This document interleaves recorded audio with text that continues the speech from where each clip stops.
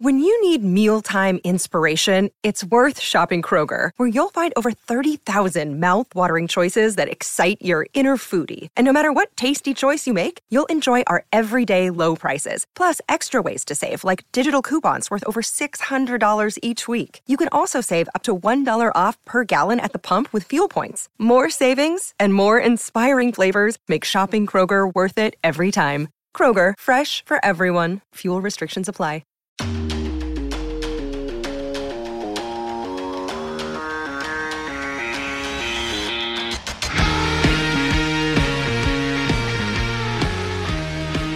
Well, Call Sheet listeners. Here we are with some real football to talk about. This is episode 22 of the Call Sheet, but the first one where we actually have real NFL football to talk about. Been doing this show for the better part of 5 months now, and now finally we get to talk about some real action that took place on the field, and we're going to get to all that in just a moment. It's going to be a great show. So welcome everybody here on the Fans First Sports Network to the show. I'm your host, Kevin Smith. And like I said, this is episode 22 of the Call Sheet, a show that focuses primarily on the game of football from a coaching or a schematic perspective. And it looks at the game through the eyes of a coach. I've been coaching myself for almost 30 years. And I try to just sort of impart a little bit of what I've learned along the way and what I continue to learn. I can say this, that is, I continue to coach the sport, and I continue to have the opportunity to coach against really knowledgeable fellow coaches and meet with extremely knowledgeable individuals and observe the game and go to clinics and all that stuff. It's incredible the amount there is to know. That every time I think like that I have a pretty good grasp of the game, I come in contact with somebody who delivers sort of a doctorate on a very particular thing. And I learn so much more from it. So it's the old peeling back the layers of the onion kind of thing, man. It just keeps getting more and more intricate, more and more interesting. And it's going to be a fascinating football season. So we're going to talk about all that in just a minute. But first, episode 22. That means we're going to look at a player who wore the number 22 and talk about that individual briefly here in the beginning of the show. And there's some great NFL players who have worn the number 22, but I'm actually not going to opt for a real NFL player. I'm going to opt for a fictitious player. And that player is Paul Wrecking Crew of the Mean Machine. And those of you who are Burt Reynolds fans or who are fans of football movies, you know exactly who I'm talking about. I'm talking about the movie The Longest Yard, the original. I can't count the Adam Sandler 2005 remake. That was a disgrace. I mean, come on. There's just certain movies that they do it so well the first time, and you just leave them alone. And I thought that about The Longest Yard. I thought that it was such a compelling movie, not just about football. The football stuff was great, and we'll talk about why in a minute. But the story itself, first of all, most movies about prison tend to be fairly compelling because when you're on the outside looking at prison life, it's intriguing. It's not something you ever want to experience. I've never been to prison, and I don't ever want to go to prison. But it's a fascinating subculture that I think people have a curiosity about. And so there's that. And then you mix that football element with it. You have this phenomenal story of the prisoners being given an opportunity to play the guards. And if ever there was a matchup worth watching, it would be prisoners versus guards in football. But you get the great Paul Crew character who in the movie is a former NFL player who's gone to jail after a bender in which he's crashed a car and led the cops on a long car chase and destroyed a whole bunch of property.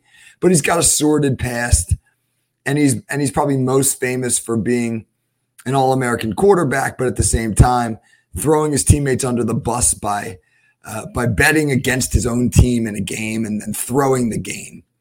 And that, of course, is a bone of contention with people in the prison. But really what makes the movie so interesting, of course, is that Burt Reynolds was a real football player. Burt Reynolds, the actor who passed away in 2018 and made some great movies, some goofy movies, some funny movies, and some poignant ones as well. But Burt Reynolds played football at Florida State. He was a running back at Florida State in the 1950s, and a pretty darn good one, on full scholarship there. Had been a starter as a sophomore until he blew out his knee in a car crash, of all things. And so that when they shoot the football scenes in The Longest Yard, which originally was made in the early 1970s, and it included, among the cast of characters who were playing or acting as football players in the movie, it included NFL stars like Joe Kapp and Ray Nitschke, and some great actors who had also been good athletes, so that the football scenes in that movie are actually believable. When they've got guys running post routes, they have actors who are really professional players, but they're running post routes. Like it looks like a post route. It's so very different from some of the fluffier football movies made a long while afterwards, like The Program, or I think the one that really jumps out at me is Varsity Blues, where James Van Der Beek, who's probably best known for his role in Dawson's Creek, is a star quarterback, despite the fact that when you watch him attempt to play quarterback, you're 98% convinced he's never thrown a football in his life. I think maybe the worst athletic performance by an actor trying to mimic a high-profile athlete was when Leonardo DiCaprio played Jim Carroll in the movie The Basketball Diaries, which was a really heavy movie, man, about a former all-city New York City point guard named Jim Carroll, who had been an all-city player, an absolute playground legend in New York, tremendous basketball player, who then fell into a horrible heroin addiction and, kind of got famous writing about it. He became sort of a spoken word poet and an author. And he wrote an autobiography called The Basketball Diaries. They turned it into a movie, and Leonardo DiCaprio, a really young Leonardo DiCaprio, played Jim Carroll. And again, I'm fairly certain Leonardo DiCaprio had never dribbled a basketball before acting in that movie, and he's trying to portray an all-city point guard. So that's the nice thing about Burt Reynolds in The Longest Yard, is that you don't have to get past his acting in those football scenes, that he's a football player. And finally, it's just such a great morality play, because the way the movie is written is, here you have the guy who screwed over his teammates, now in the movie being given a shot at redemption to lead the prisoners to a big win over the guards, who of course are the bad guys in the movie. And he's offered at halftime, when it looks like the prisoners are giving the guards a really good game, he's offered at halftime an opportunity to get out of jail by the warden if he'll just throw the game. And you get this great morality play with a really satisfying ending that underscores the title of the movie, and the tremendous closing scene where Burt Reynolds seems to be he's walking across the field, and it seems to be that he's heading for the exits, and the warden, who's the bad guy in the movie, is urging one of his head guards to shoot him. He hands him a rifle, and he tells him he's trying to escape, and he's yelling, "Shoot, shoot!"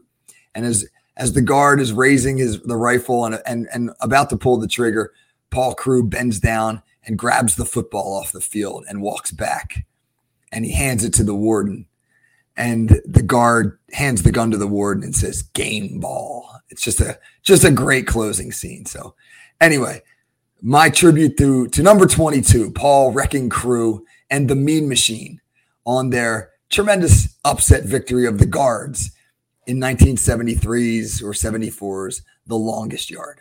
All right, I know that people are more interested in the real football and not the fake football that took place, and there was plenty of that. And we're going to focus a little bit on the games themselves and some of the storylines in the second half of this show. But before we get to that, and before we take a break, I want to focus on some coaching decisions. This is a show called The Call Sheet, after all, and it's a show that really shines a spotlight on coaching. And there were some really, really interesting fourth down coaching decisions in week one that I wanted to talk about a little bit. What is a fourth down philosophy? What's a coach's fourth down philosophy going in? It's really sort of one of those situational elements of football that you have to have a plan for. You have to have a pretty good idea how you want to attack fourth downs throughout various stages of the game. And then you got to have plays that you like to fit those situations. I don't think you can spontaneously stumble into fourth down decisions. I think you have to have prepared for them, both on your call sheet and in the week during practice. And if you're going to make a decision to go for it on fourth down, you need to dial up a play that you feel very comfortable calling. So let's look at some fourth down examples from week 1. In the Thursday night opener, a thrilling game between the Detroit Lions and the Kansas City Chiefs that the young upstart Lions were able to come away with a 21-20 win. In the closing minutes of that game, clinging to that 1-point lead, Detroit faced a 4th and 2 on the Kansas City 45-yard line with 2 minutes and 33 seconds left. Now, Kansas City had all 3 of their timeouts remaining, and they had the 2-minute warning. And so the Lions, when faced with the calculus as to whether or not to go for it, probably had the easiest of the 3 decisions that we're going to look at here. Because their decision basically was this. The ball's on the 45.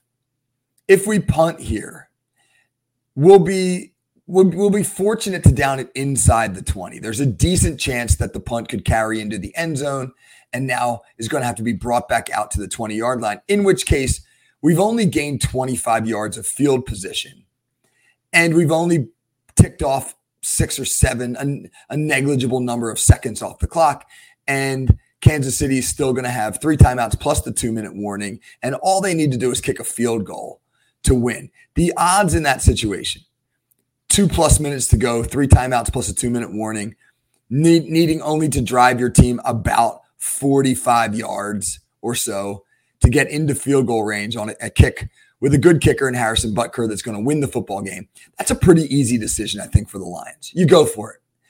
And Detroit did. They went for it there, and they didn't make it. They turned the ball over to Kansas City.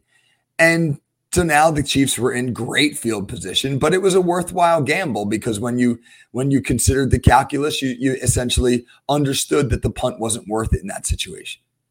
So Cincinnati takes over at their own 45, and now they only have to drive about 20 yards to be in a reliable situation from a field goal perspective. But rather than drive those 20 yards, which I think pretty much everybody watching the game expected, they threw 3 incompletions and they had a holding penalty. They went backwards, and they found themselves with a 4th and 20 on their own 35-yard line. And then on that, after deciding that they would go for it on that 4th and 20, they promptly jumped off sides, and it was 4th and 25 now. So now you're the Chiefs. It's 4th and 25, 2:09 to play. You still have all 3 timeouts. And if you punt the ball in this situation, it's probably not going to take 9 seconds. So you're also going to get the 2-minute warning after Detroit's first play. And if it's just a normal punt, a punt that nets somewhere between 40 and 45 yards, the Lions are going to get the ball around their own 25-yard line. And with all 3 timeouts and most likely the 2-minute warning, if you stop them, you're going to get the ball back somewhere in the neighborhood of 130 to 140 to play, probably around your own 30-yard line, maybe a little deeper than that. But you're only going to need about 40, maybe 45 yards to get into field goal range. It felt like in that situation, 4th and 25. How many teams are going to be able to make 4th and 25 in that situation? It felt like Kansas City should have punted the football. They didn't. They went for it. Now, there's probably 2 reasons why they went for it. One is Patrick Mahomes. And if you're Andy Reid and you've got Patrick Mahomes, you probably feel pretty good about your chances in just about any situation. Interestingly, after that 4th and 20, when the ball was snapped originally and the play began until the referees blew it dead. And when they blew it dead, Patrick Mahomes kind of threw the ball into the ground, but then he immediately looked over at Andy Reid and he gave with his the twirling finger signal that fairly universally means run it again, run it again. He must have seen something he liked and felt fairly confident in the look that he was getting. And Andy Reid said, okay. I mean, in that instance, he turned it over to Patrick Mahomes and said, I guess I trust him here. And amazingly, if you watch that 4th and 25 play, Mahomes threaded a ball back across his body, rolling to his left, and then threaded a ball back across his body towards the right hash. That had a chance to be caught. It looked like it was high and his receiver had to jump for it, but it looked like it went right through his hands. So if there's anybody who could make that play, it's Patrick Mahomes. But Andy Reid may have flashed way back to 2004, when as the head coach of the Philadelphia Eagles, in a playoff game at home against the Green Bay Packers, with the game on the line and the Eagles trailing, needing a field goal to win, they were pinned deep in their own territory, facing 4th and 26. And Donovan McNabb, in that situation, threaded a ball up the seam to the people's champ, Freddie Mitchell, who nicknamed himself both the people's champ and Fred X because he always delivers. And he hit Mitchell up the seam for a first down, and that made Freddie Mitchell a hero in Philadelphia sports lore, and earned him, I guess, nicknames that I can remember. So there you go. So maybe there was a little bit of Andy Reid flashback to that scenario. Either way, it didn't work out, and Detroit was able to run the ball for a first down and run the clock out. So I understand Detroit's decision to go on the 4th and 2, but the subsequent 4th and 25 is a little tougher for me to swallow. I just think that the prudent play in that situation was the punt. And then if we fast forward to Sunday, Reid's former team, the Philadelphia Eagles, had an interesting decision to make, leading 25-20 in New England with a 4th and 2 on the New England 44 and 1:57 to go. And New England, with one timeout left, needing a touchdown to win the game, the Eagles chose to go for it. And they went and they didn't make it, and they turned the ball over to Mac Jones. And Jones was able to drive the Patriots down to about the 25-yard line, but they ran out on downs, and the Eagles kneeled out the clock to escape with a 25-20 win. And that's maybe the toughest decision of the three. I thought Detroit's decision was pretty easy. I thought Kansas City's decision was the one I disagree with the most. The Philly decision's a tough one because you can make an argument either way, and both those arguments essentially lie on your faith in the Philadelphia defense. You could argue, yeah, let's go for it on 4th and 2 here, because if we don't get it and we turn the ball over to the Patriots at their own 44 with 1:50 to go and only one timeout left, we think our defense can stop them. And the counter argument says, well, why not punt the ball down, right? You want to punt it down, hopefully pin them inside the 20, and now make them go 85, maybe 90 yards for that game-winning touchdown with only one timeout left. Do you think that Mac Jones can do that against the Philly D? And that's an interesting argument as well. Either way, I think the Eagles felt confident in their defense, but they also most likely felt confident in their offense to convert that 4th and 2. The Eagles had fumbled the ball after one play on their preceding possession, but the 3 drives before then had gone 9 plays, 11 plays, and 13 plays, and all resulted in field goals. And I think Philadelphia felt, hey, we're moving the ball. Let's just end the game right now. So what's the research say? Let's talk about that real quick before we go to break.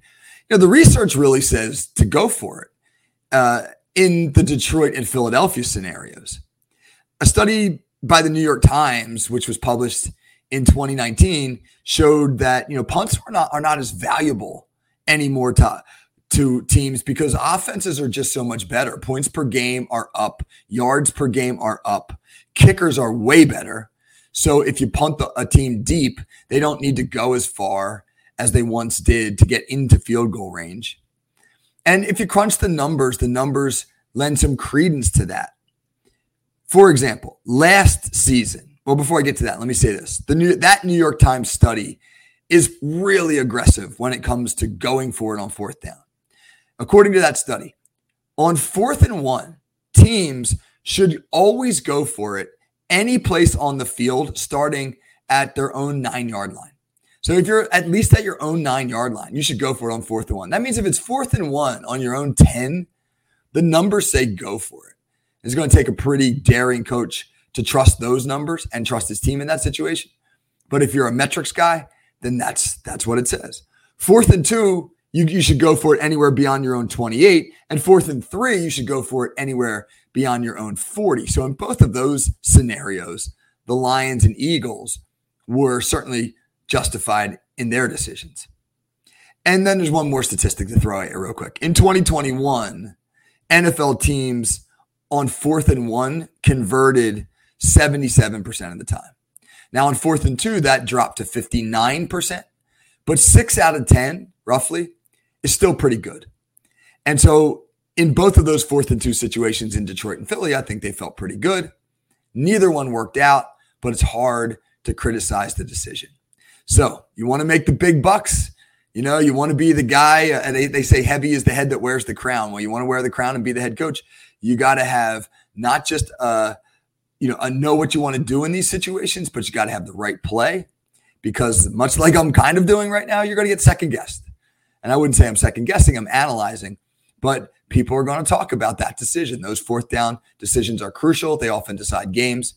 And in these instances, they really did decide the games, just not in that particular moment for the Lions and the Eagles. Okay, so we're going to take a break. When we come back, we're going to look at a couple things.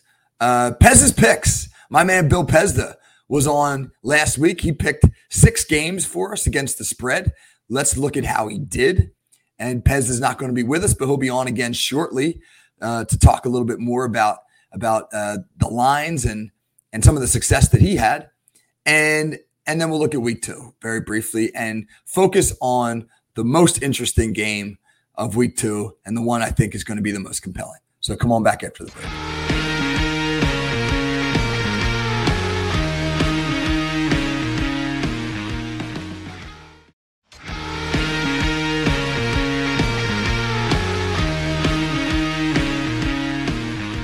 Welcome back to the Call Sheet. Kevin Smith with you, and we are now going to turn our attention to some of the week 2 games and look at, well, some of the more interesting storylines in week 2, probably the game I'm most excited about. Before we do, though, real quick, though, let's talk about my man Pez. Last week on the show, we debuted a segment called Pez's Picks, where my buddy Bill Pezda, who was a lifelong soccer player and a really good soccer coach, but also helped my team, my football team here at Ocean City High School, as our kicking coach for a year. And he did a great job, man. Our kicker was perfect on field goals. He missed one, actually. I take that back. He missed one kick, but man, you might have to asterisk that kick because I sent him out for a 46-yard field goal in the sleet at the end of a half. And he missed that one. And I mean, pretty unfair on a high school kid in that situation. I think Pez was mad that we ruined his perfect kicking record. But Bill's really good at picking games, and we had him on last week. We had him pick 6 games for us against the spread, and he did pretty well. He went 4-2. He was 4-1 heading into Monday night's game, and he had Buffalo covering against the Jets. And 4 plays in, when Aaron Rodgers went down, boy, that looked like a slam dunk.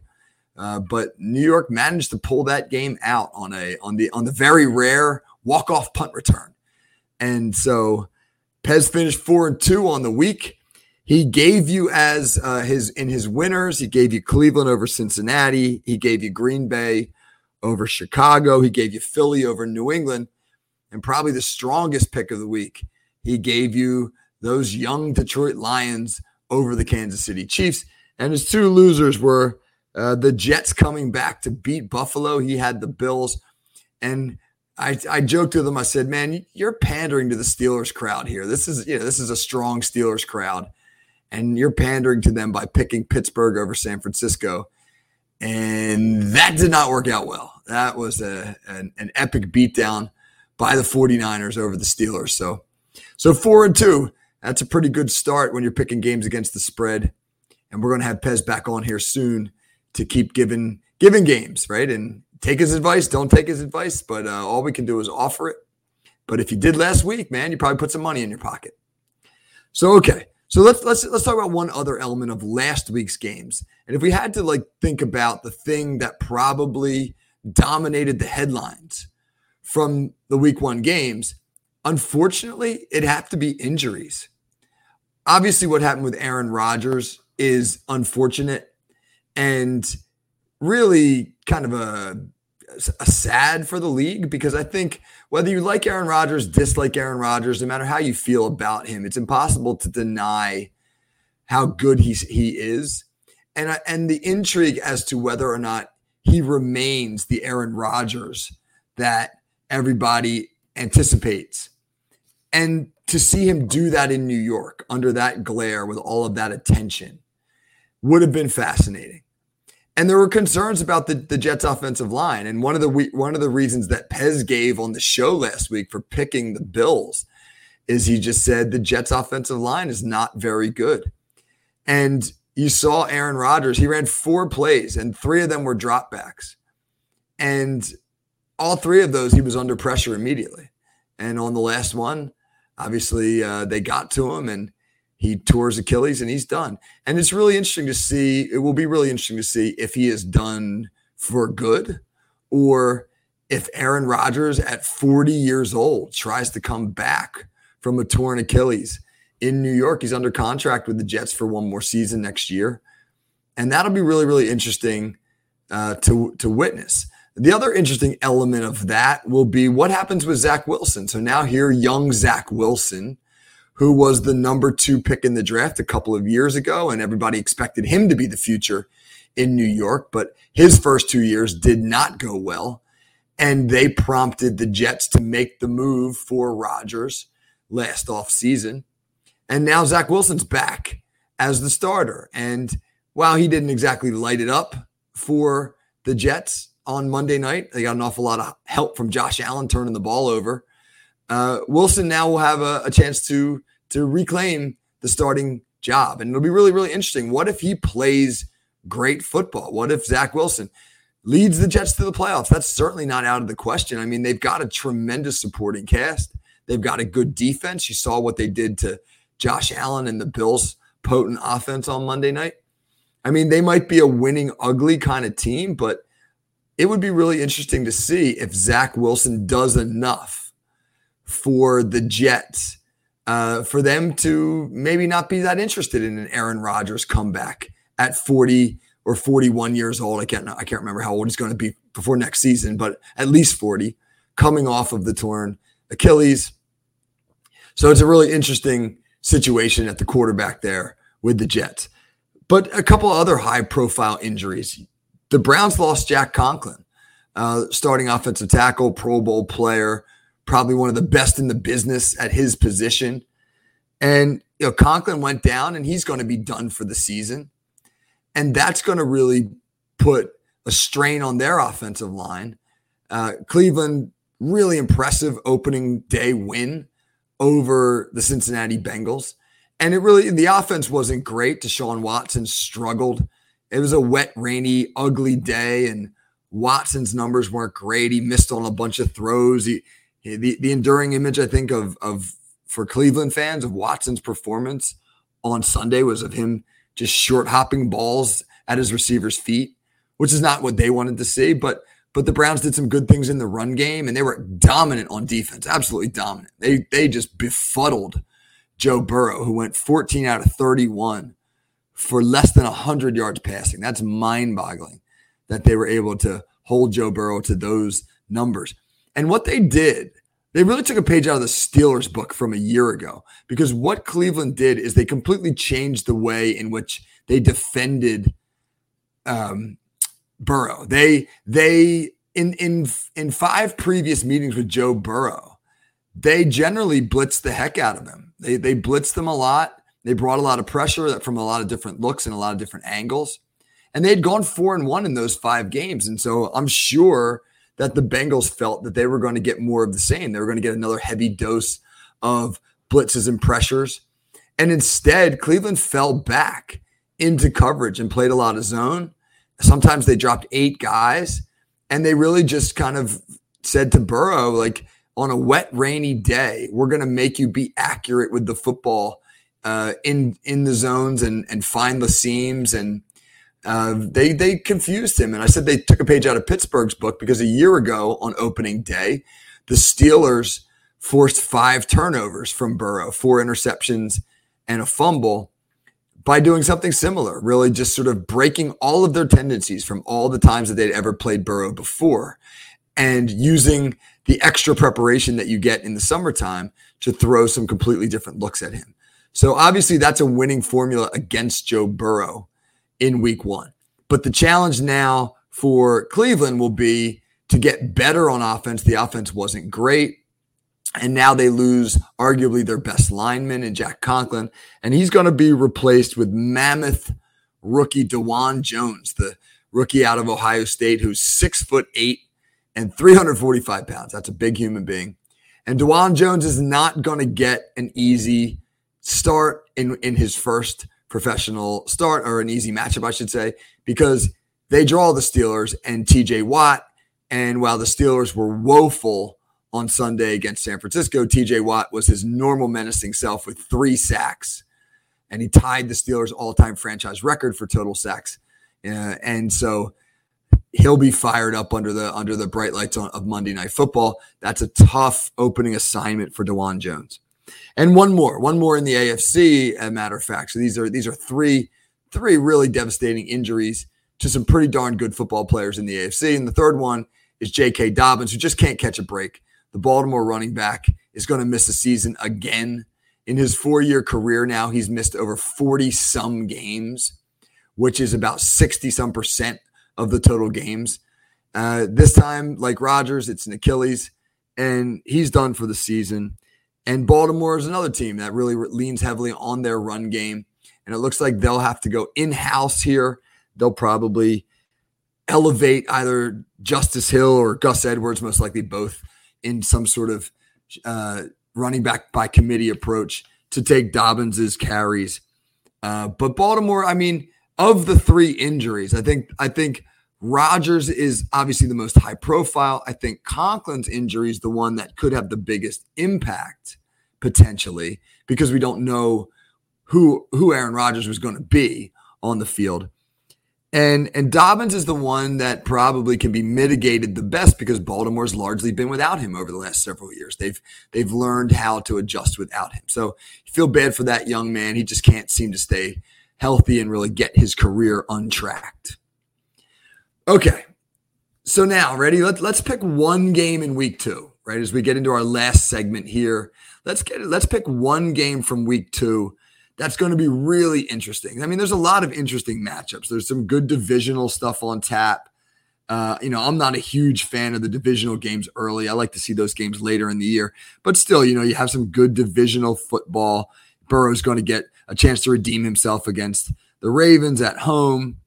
But the game that I think is going to be most fascinating, one more divisional game that'll be really good will be Indy at Houston. Two poor football teams, but 2 of the rookie starters in the NFL going against each other, Anthony Richardson against C.J. Stroud. That'll be interesting. But the game I think will be fascinating is Kansas City at Jacksonville. And that'll be a fascinating game because, A, it's a rematch of the divisional playoff last year where Jacksonville really gave Kansas City a game, a better game than most expected them to. It's a fascinating coaching matchup. You have 2 former Philadelphia Eagles coaches, Andy Reid, taking on Doug Peterson, and they're 2 really, really innovative offensive minds. You also have the matchup just sort of from a challenger versus champion standpoint. Kansas City is the champ and maybe a little wounded right now. They're 0-1. Jacksonville is the challenger. They didn't play great in week 1. They kind of let the Colts hang around before they pulled away. But they're 1-0, and I think that if you're the Jaguars, you feel like right now you can score points with Kansas City. As a matter of fact, if we're looking at the rosters, the Jags offense may be more explosive, and that's hard to believe that you're saying that. But they outside of Miami, I don't know if there's a faster offense in the NFL, right? With Christian Kirk and Calvin Ridley and Travis Etienne and Trevor Lawrence playing quarterback. That's an explosive, high-powered offense. And when you look at the Chiefs, they were clearly missing some of their weapons, both literally, and kind of figuratively last week against Detroit. I mean, they were missing some of the guys who have moved on, right? Obviously, the Tyreek Hills, they won a Super Bowl without him, but they, losing guys like Mecole Hardman and Juju Smith-Schuster, and then having to play without Travis Kelce, that obviously hurt them. Poor Kadarius Toney really, really struggled in that game and is going to be probably the target of some ire of Chiefs fans. Kansas City just didn't look like the Kansas City offense we've seen for the last 4 or 5 years on Monday night. And it could be a one-off. And they might look like world beaters again on Sunday down in Jacksonville. Jacksonville doesn't have the most potent offense in the world. But if they play like they did, or even reasonably like they did against Detroit, they're probably going to lose again because Jacksonville's going to score some points. They put up 34 last week. They're a team that has a great offensive mind as head coach and a young quarterback on the rise and a ton of weapons at the skill positions. And that'll be fascinating. Can Kansas City avoid going 0-2? And can the Jags get to 2-0 and really begin to make some noise as a contender in the AFC? So if there's 1 week 2 game that's really worthy of our attention, I think it's that one. Okay, that's going to do it for us here on episode 22 of The Call Sheet. It's been great talking coaching strategy and real football and some of the games. I mean, I'm so excited to have an opportunity to do this. And this young season is just getting started. So for the next 16 weeks and then the playoffs, boy, we're going to have some great conversations. So, hey, man, take the ride with me, all right? I enjoy it, and I hope that you guys do as well. So have a great week. Good luck to your teams, and we'll have more to talk about next week. Take care, everybody.